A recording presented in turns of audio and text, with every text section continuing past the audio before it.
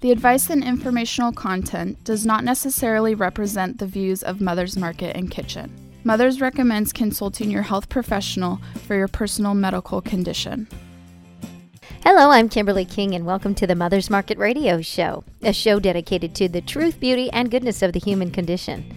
On today's show, we delve into the world of adaptogens, a world so vast we won't be able to cover it in just one show. So listen close and find out how these herbal remedies can help you. It's part one of adaptogens. Plus, later we'll tell you what's going on around town and what's new at Mother's Market. But first up, David Winston is an herbalist and ethnobotanist with 47 years of training in Cherokee, Chinese, and Western herbal traditions, has been in clinical practice for 40 years, and is an herbal consultant to physicians, herbalists, and researchers throughout the USA and Canada.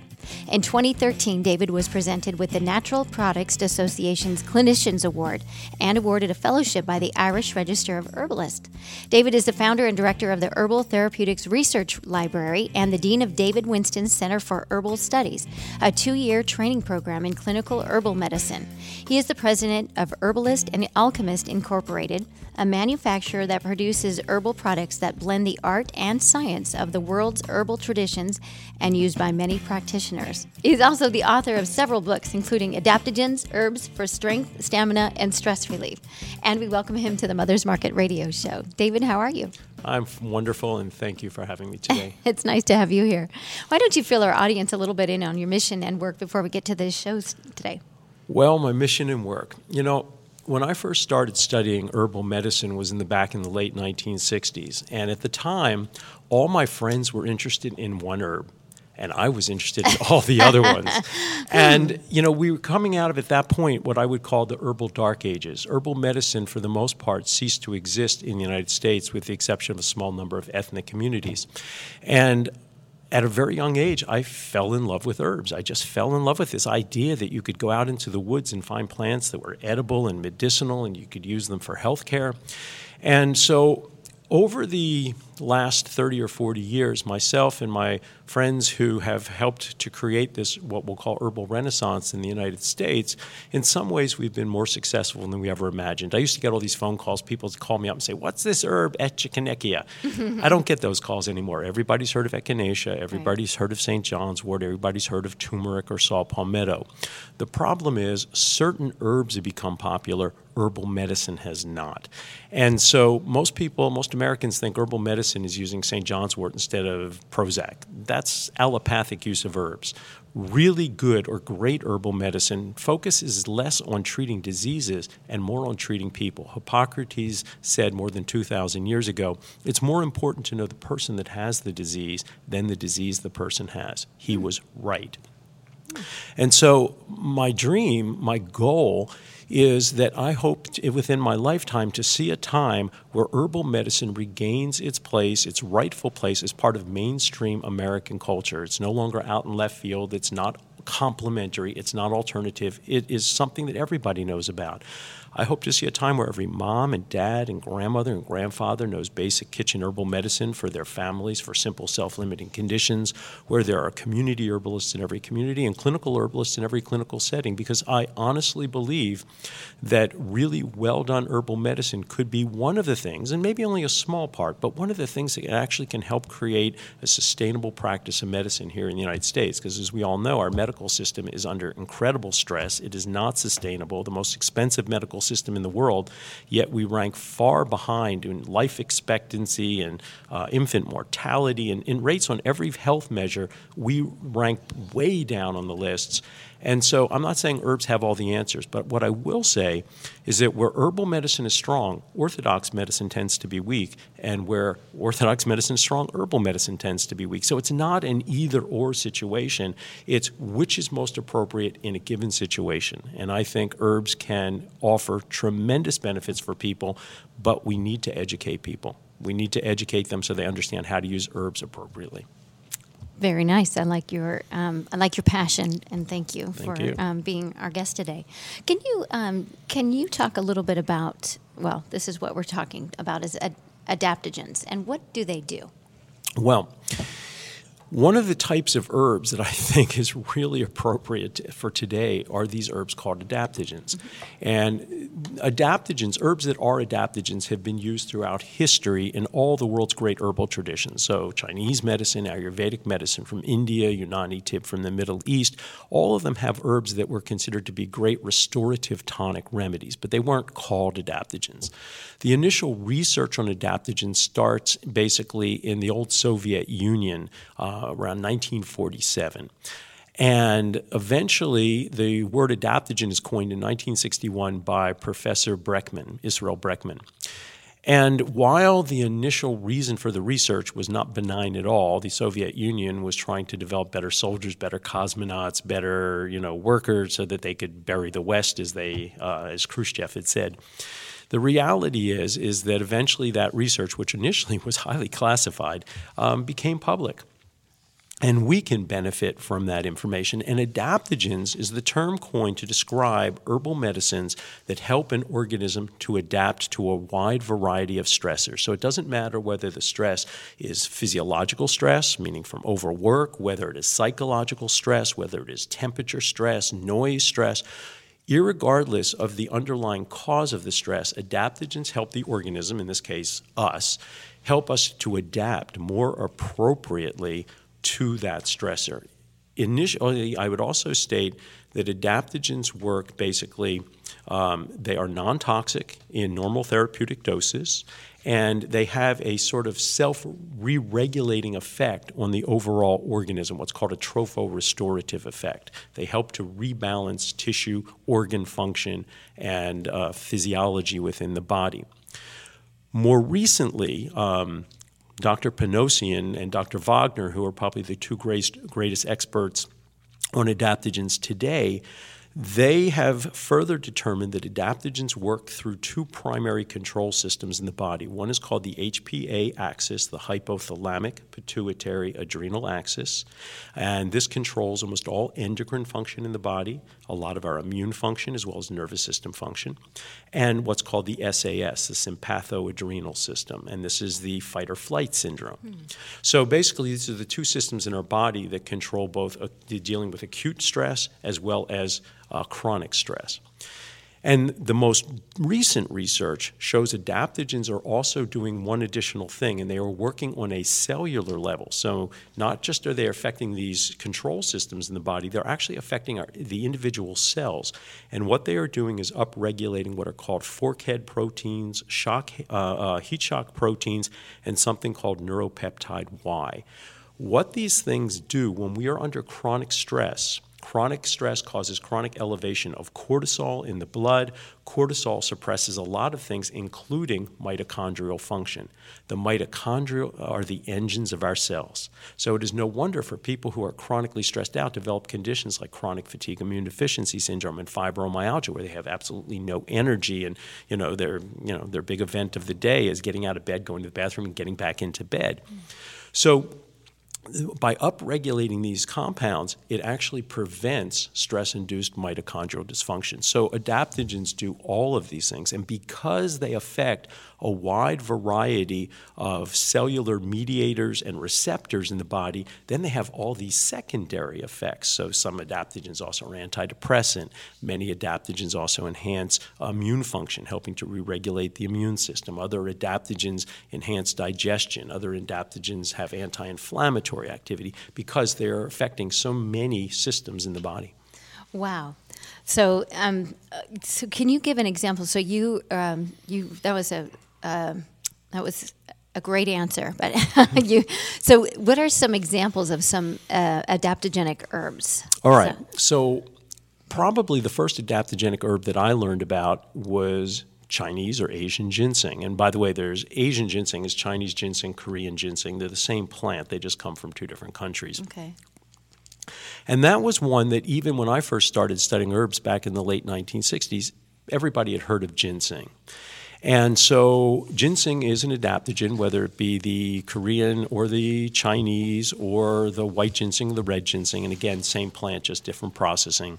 So ginseng's an adaptogen. American ginseng, which is a related plant, is an adaptogen. Probably the most researched adaptogen is in a plant that once upon a time was called Siberian ginseng, but it's no longer called that commercially. It's now known as Eleuthero, and the Latin name is Eleutherococcus centicosus. We have other herbs from India, in the Ayurvedic tradition. We have adaptogenic herbs like ashwagandha. We have Ayurvedic herbs like holy basil, which is an adaptogen. And so there are a wide variety of herbs that are adaptogen. There are about a dozen plants that we know absolutely are adaptogens. There's probably another dozen plants that we believe are adaptogens. The evidence is not quite as good. And then there's probably 20 or 30 plants beyond that are possible adaptogens. Some people think they are, but the evidence just isn't that great. And the reality is because the research is rather limited, there used to be a lot of research, but the amount of research occurring today is somewhat more limited.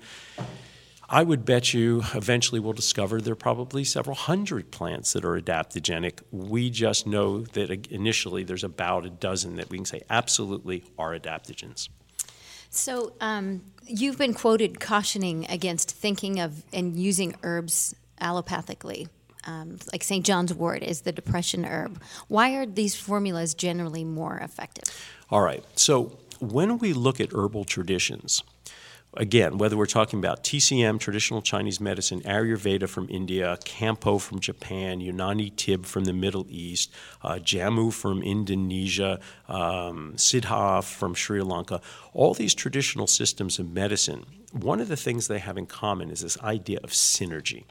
And synergy means that if you properly combine herb A and herb B together, you get an exponential effect. So 1 + 1 no longer equals 2, 1 + 1 equals 3 or 4.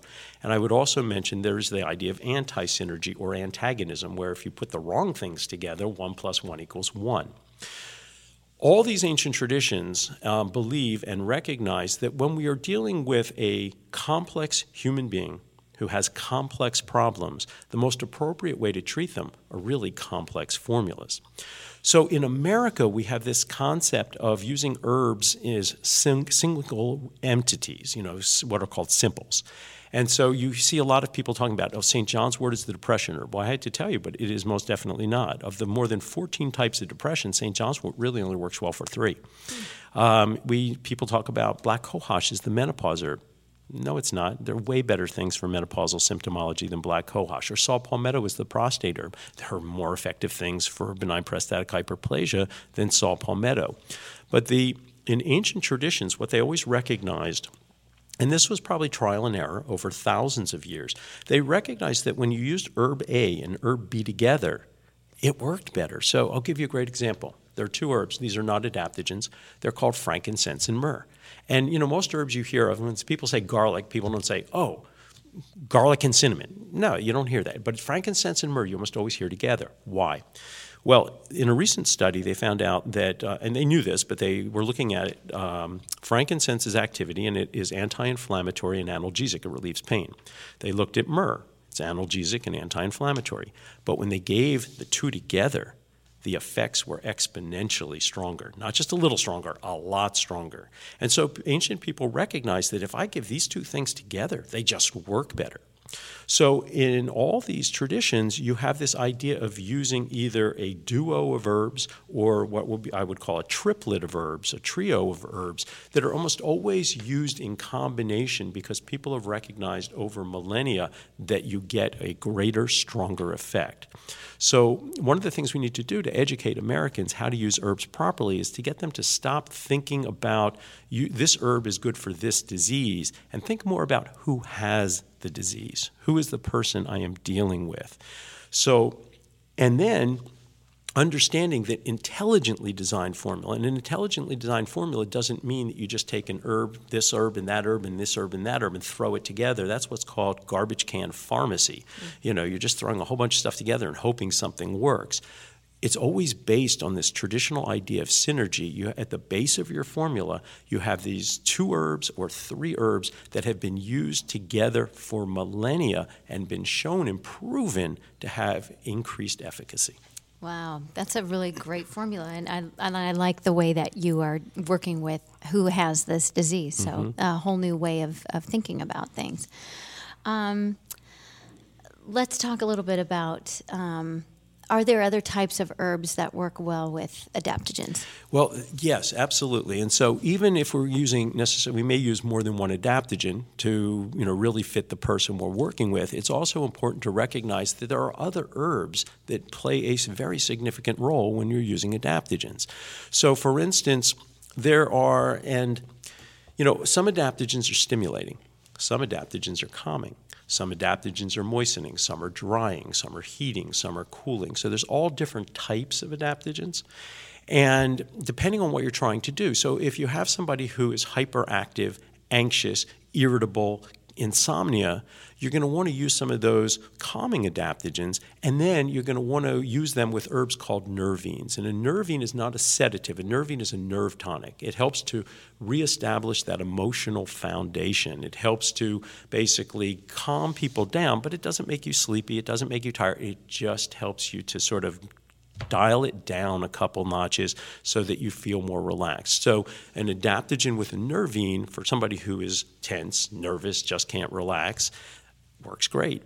On the other hand, if you have somebody who's really deficient and depleted and fatigued all the time, then you might want to use adaptogens with herbs called nootropics. It's nootropics, and nootropics are cerebral stimulants. They're also neuroprotective herbs. So then you might have an herb like bacopa or gotu-kola that stimulates cerebral circulation. Hence, there's also a feeling of increased energy, and there you'd use your stimulating adaptogens along with the nootropics. If you have somebody who is really deficient and depleted, maybe they're really thin, they've been sick and they can't gain weight back, again, no energy, then you might want to use adaptogens, what I would call nutritive tonics. And there are a lot of herbs that are nutritive tonics that people think are adaptogens, like maca root. Maca, there's no evidence it's an adaptogen, but it is definitely a nutritive tonic. Or goji berry, which is a nutritive tonic, or the Chinese herb astragalus. These are all nutritive tonic herbs, and so they work really well with adaptogens, but all the evidence we have says they're not adaptogens, but they're nourishing and nutritive either to the whole body or to specific organs or tissue. So the herb astragalus is especially nutritive to the immune system, to the lungs, and to the kidneys, for instance, and the heart. Oh, my goodness. Well, this is great information, and I like that it's you're really personalizing it for each patient that you're working with. We're going to have to take a quick break, so don't go anywhere. More information when we come right back. Stay with me. Looking for healthier snack options? Mother's Market sources organic and non-GMO small batch, high quality, great tasting nuts, dried fruits, snacks, and candy. The goal? To provide you the highest in quality snacks while also offering high nutritional value. Fan favorites include non-GMO peanut butter pretzel bites, organic dried mango slices, and organic dark chocolate peanut clusters. Stop into your local Mother's Market today to explore all the varieties and pick some up to try for yourself. Let's talk menstruation, perimenopause, menopause, and postmenopause.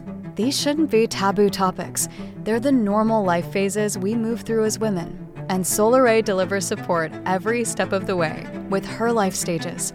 The first of its kind, comprehensive new supplement line offers doctor-formulated solutions at each stage with clinically backed ingredients you can count on. Own the stage. Buy Solaray at Mother's Market today. And welcome back to the Mother's Market Radio Show. And we want to remind you that if you've missed any portion of today's show, you can find us on iTunes by searching Mother's Market or download the show from our website, mothersmarket.com. Click the link for radio and listen to the past shows. Plus, download our healthy recipes and money savings coupons, all available at mothersmarket.com. And now back to our interview with herbalist David Winston. And we're talking about adaptogens, and this is very interesting. So thanks for being with us. So, David, I wanted to find out about adaptogens, and would you recommend them for men and women? And can you explain the difference? Well, a lot of people have this idea that there are men's herbs and women's herbs. That's not true at all. I mean, we are the same species, and so therefore, although sometimes people think not, but we are. And so the reality is that an herb that works in a woman would work on any analogous tissue in a man and vice versa. But having said that, there are certain herbs that tend to be used more for men or more for women, but there's some interesting exceptions to that as well. I'll give you an example. I told you before that one of the first adaptogens I learned about was Asian ginseng. And the reputation that Asian ginseng had, especially back in the late 60s, was that it was good for men. Mm-hmm. Okay, it was a man's herb, and it made men virile. Now, I knew that red ginseng or ginseng was an adaptogen, and I never thought that its effects on male reproductive function were really real in the sense of a direct effect. I always assumed that because it's an adaptogen, and adaptogens affect endocrine function, and certainly testicular function is part of endocrine function, I assumed that that's why they worked. So I always thought that its effect on, enhancing erectile function, for instance, was an old wives' tale. Well, it turns out I was wrong, and I'm actually, in many cases, I some people, I guess, don't like being wrong, but that means you also learn something new. Right. And over the last about 8 years out of South Korea, there have been about 5 or 6 human clinical trials showing that red ginseng definitely enhances erectile function. And it's not a secondary effect, it's a primary effect. And so, I should have known, because who would have known better than the old wives? So anyway, but okay, now it's confirmed it's a man's herb. But more recently, there's research showing that it also enhances libido in postmenopausal women. So it's not a men's herb, it's not a woman's herb, it can affect both sexes. We have another herb that's long been thought of as a male herb. Again, this is ashwagandha, Withania somniferum, which comes from India. And everybody, it's used again for men. It increases sperm count and sperm motility, and it's used for enhancing male fertility. And a study came out literally in the last month showing that ashwagandha also enhances what's called female sexual dysfunction. So there aren't necessarily herbs that are specific to men or women, but there are some herbs like the herb shatavari. It's also known as shatavari. And this is Asparagus racemosus. It's an Ayurvedic herb. And even though it could be used for men or women, I tend to use it much more for women. And so it's used for many things. It's used for women with fertility issues. It is used for women with things like postmenopausal vaginal dryness. Shatavari is also used for women who are deficient and depleted and tired. And so there is an herb that, yes, I do tend to use it more for women, but it is not just a woman's herb. It could be used for men as well. What about, let's talk about for athletes. Well, one of the wonderful things about adaptogens is none of them are banned substances. So for people who are athletes, and having been in clinical practice for 40 years, over the years I've had a lot of professional athletes. And, my practice used to be in New Jersey, and so I've had patients over the years who were members of the New York Giants and the what used to be the New Jersey Nets, professional triathletes. And so none of these substances are banned. That's, first off, that's a good thing. Yeah. Secondly, the reality is athletes put themselves under incredible stress. I mean, these are people who are pushing their body to the max. And so adaptogens can help athletes in a number of ways. Number one, with overtraining, you can get immune depletion. With overtraining, you get elevated cortisol levels. And as we said, cortisol has a whole range of problems, increasing obesity, decreasing digestive function, reducing circulation, increasing blood sugar levels, increasing insulin levels, all these things that you do not want. So adaptogens, number one, are going to help when you are performing. It's going to help you to perform better. And then it's also going to help in the recovery phase. And the other thing is that what we noticed, like, for instance, I'm thinking about one of my clients who was a world-class triathlete. And we put her on a protocol, and her times, when that level of an athlete, when their times improve fractions of seconds, they're happy. Yeah. We improved her times by minutes. Wow. Yeah. Wow. Yeah. At one time, she was the top in her age group in the world. And so adaptogens can have very specific benefits, and it doesn't matter. We're talking about professional athletes, but you don't have to be a professional athlete. You can be doing yoga. You could be an active gardener. You can be doing physical work that's just very physically active. For people who are active, the funny thing is adaptogens can work for people who are active and people who are couch potatoes. Mm-hmm. Although I would say they probably work better for people who are active. And that brings me to one very important point. With adaptogens are not panaceas. When people promote herbs, they say, oh, they're good for everything. Nothing is good for everything. There are no panaceas.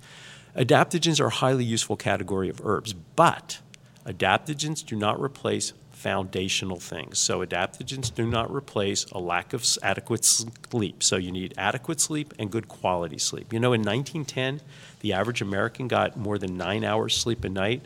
Now, the average American gets less than 7 hours sleep a night. In the intervening 100 years, we have not evolved to need less sleep. We're just chronically sleep deprived. Mm-hmm. So an adaptogen is not a replacement for adequate and good quality sleep. It's not a replacement for a good diet. It is not a replacement for adequate exercise or healthy lifestyle choices. But adaptogens most definitely can help us, whether we are in a situation where we're working in a really stressful job and we're trying our best to get enough sleep and eat well and things like that. Adaptogens can help us, when there's like a new baby in the house and we're not sleeping enough. Adaptogens can help us when we're in college and we're having to study for finals. So adaptogens can really be a very, very healthy part of a lifestyle, but we don't want to use them as a crutch to continue to, think that we can just keep our bad habits and, get away with it. Right, like to close the gap and everything. Great. Well, this has been wonderful information and some great advice, and we appreciate you having you on. Some information you can get on David's website is called herbalstudies.net, and we look forward to your next visit. Thank you very much. It's been a pleasure. Thank you. Thanks for listening to the Mother's Market radio show and for shopping at Mother's Market. The advice and informational content does not necessarily represent the views of Mother's Market and Kitchen. Mothers recommends consulting your health professional for your personal medical condition.